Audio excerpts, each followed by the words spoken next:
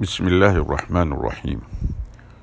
In the name of Allah, most gracious, most merciful. Environment and Islam. Climate change. A call for personal changes by Imam Shabir Ali. The reality of climate change calls for a re-evaluation of our actions and a redirection of our energies towards the reduction or possible reversal of the looming environmental crisis. Religious leaders are challenged to look into their traditions for any inspiration that could guide us towards averting this global disaster. This new demand on all traditions forces us to look creatively at the world's religious heritage and reinterpret or reapply sacred texts and principles to our present problem.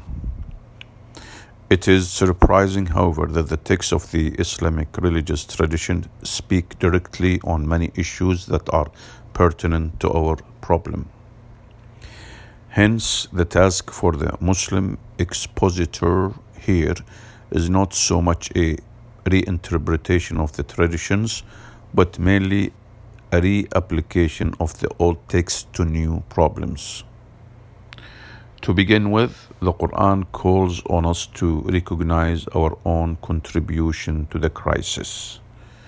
The Quran says, in the meaning of which corruption does appear on land and sea because of the evil which men's hands have done, that he may make them taste a part of that which they have done, in order that they may return. Quran chapter 30 verse 41. According to the verse cited, God is giving us a taste of our own medicine so that we may return from the wrong directions we have taken in life. If we are to reverse the deterioration of our environment, then we have to make some hard choices and change our practices, or rather ill practices. In other words, ecological change calls for personal change. Conservation.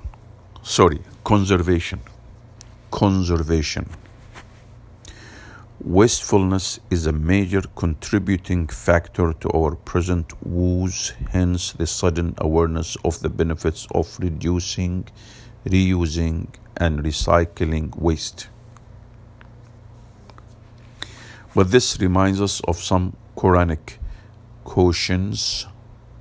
For example, but waste not by excess, for Allah loveth not the wasters. Quran chapter 6 verse 141. The principle of conservation is illustrated by the following rule, noted in many basic texts relating to Islamic acts of worship. While making ablutions in preparation for a prayer, we should be abstemious in the use of water, even if we have a river at our disposal. Again, while making ablutions in preparation for a prayer, we should be abstemious in the use of water, even if we have a river at our disposal.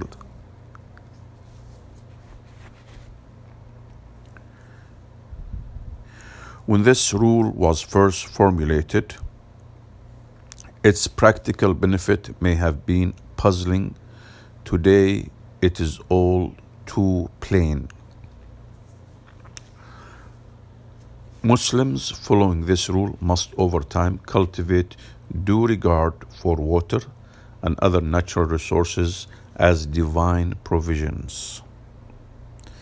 The sanctity of planting trees. The beneficial nature of trees to our ecosystem is now widely known. It may be noted in this regard that the planting of a tree is regarded in the classical Islamic tradition as an act of continuous charity, the most desirable sort of good deeds. The Prophet Muhammad, may the blessings and peace be upon him, on whom be peace, or may the blessings and peace be upon him, said that if one plants a tree, then whatever is eventually eaten from it, whether by humans or animals, counts for the planter as an act of charity. The importance of planting trees as a good deed is highlighted in another tradition, which says that if one has on hand a sapling, which is a small tree ready to be planted, and the day of judgment arrives, one should go ahead and plant it. Again, the importance of planting trees as a good deed is highlighted in another tradition or a prophetic saying, which says that if one has on hand a sapling ready to be planted and the day of judgment arrives, one should go ahead and plant it. Equilibrium of all life. Furthermore, Muslims believe that all creations of Allah, including animals and trees, glorify God in their own way. Let's listen to the verse, the meaning of which: seest thou not that to Allah bow down in worship all things that are in the heavens and on earth? Seest thou not that to Allah bow down in worship all things that are in the heavens and on earth, the sun, the moon, the stars, the hills, the trees, the animals, and a great number among mankind. Quran chapter 22 verse 18. Islam also teaches humans that all creatures of God, whether it be the tiny ant or the huge lion, serves a certain purpose in the larger scheme of God's world. Let's listen to the verse. There is not an animal that lives on the earth, nor a being that flies on its wings, but forms part of communities like you. Quran chapter 6 verse 38. This divine notion, which came more than 1400 years ago, reinforces the scientific concept of chain of life, with each species depending on another and together maintaining the balance of life on earth. God reminds us in the Quran not to tamper with His divine balance, here referred to as measure. By reminding us in the verse, and the sky He hath uplifted, and He hath set the measure, that ye exceed not the measure, but observe the measure strictly, nor fall short thereof. Quran chapter 55 verses 7 to 9. Hence, irresponsible deforestation and wanton killing of even the tiniest of God's creatures is strongly discouraged in Islam. Man, trustee and vicegerent. Moreover, there are some general Islamic concepts which serve to reinforce these observations. One is the belief that everything within our possession and which we conveniently call our property is not only provided by God but ultimately belong to Him, to God. On this belief, what we have is merely placed in our trust and must be preserved and delivered back to God in the best manner possible. The following Quranic verse emphasizes the point. Let's listen to it. The meaning of this is: believe in Allah and His Messenger, and spend of that whereof He hath made you trustees, And such of you as believe and spend aright, theirs will be a great reward. Quran chapter 57 verse 7.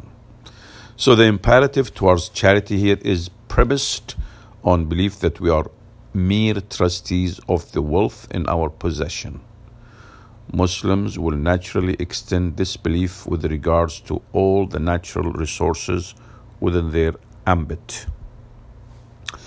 Related to this idea of trust is the concept of vicegerency. In the Quran, God says, "Then we appointed you viceroys in the earth after them, that we might see how you behave." Quran chapter 10 verse 14. The behavior of those who cause corruption on earth is well noted. And when he turneth away from thee, his effort in the land is to make mischief therein and to destroy the crops and the cattle, and Allah loveth not mischief. Quran chapter 2 verse 205. According to the Quran, God made well everything He has created. He made all things good which He created. Quran chapter 32 verse 7. And we are commanded to keep it that way. Do no mischief on the earth. Do no mischief on the earth after it hath been set in order. Quran chapter 7 verse 56. A call for change. Failing to follow the Quranic injunctions, we have of course upset the ecological balance, and it is up to us to set it right again. This will require great effort and courageous personal change. We need to do our best to restore and preserve the balance in nature, to take up our responsibility as viceroys of God, and hence as stewards, and trustees in whose trust God has placed the resources we enjoy. We need to maintain the ecosystems that harbor the dazzling array of life forms God has created, including animals, birds, insects, and plants. Again, we need to maintain the ecosystems that harbor the dazzling array of life forms God has created, including animals, birds, insects, and plants. But the required personal changes are sometimes simple and manageable. We can easily reduce, reuse, and recycle waste. We can, to a large extent, conserve our use of water and other natural resources. We can, in some small way, reverse the process of deforestation by planting one tree at a time. It is time to pay better attention to the principles set forth in God's message, including this one: man shall have nothing but what he strives for. Quran chapter 53 verse 39. We have caused corruption on land and sea, and it is up to us to mend our ways. Our present crisis calls on religious leaders to find faith-based messages that will inspire the faithful towards a heightened environmental awareness. We have seen that there is ample content in the sacred traditions of Islam to meet this need. What remains to be seen is the extent to which we will rally to this call for personal change. Alhamdulillah, praise be to Allah.